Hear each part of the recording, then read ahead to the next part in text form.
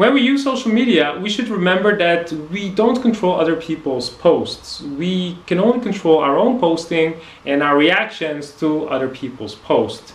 And since we, in a lot of cases, we follow a lot of people, we befriend a lot of people, there is a high chance that sometimes you encounter posts that talk about a specific topic that you disagree with. They can share their opinions or beliefs about a specific topic and you disagree.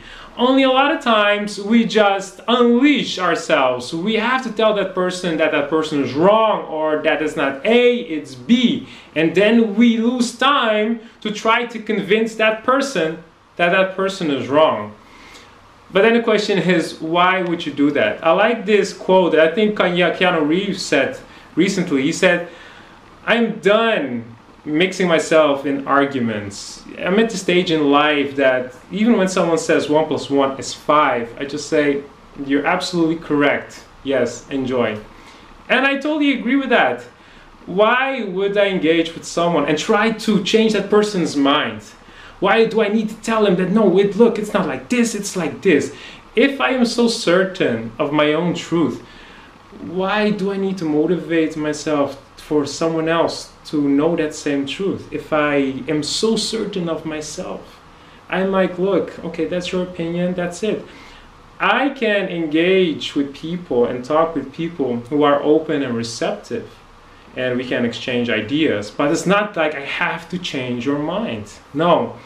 I might, for example, ask someone when I see this person in the offline world and we talk about a topic, I will ask him, like, okay, why do you think this way? Instead of just judging the person straight away and be like, no, what are you talking about? It's like this.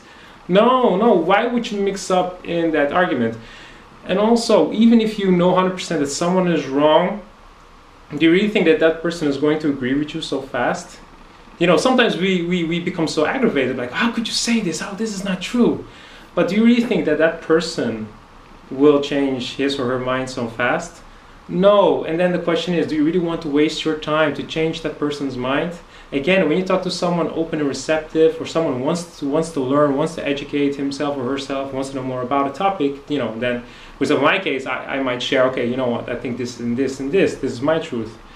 But if you just see a post like that and you have no idea if this person is just, you know, open or just really needs to prove him or her point because, you know, the person wants to make a statement, wants to belong to a specific group and wants those likes, or wants to create like a reaction online on his or her post, you know, to gain that attention, then you really should not mingle yourself in those arguments.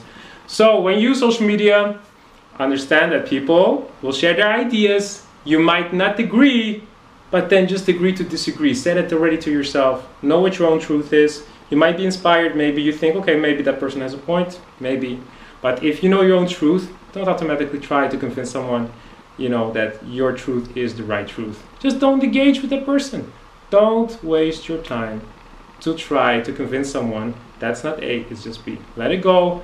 And that's why, again, don't spend so much time in your newsfeed.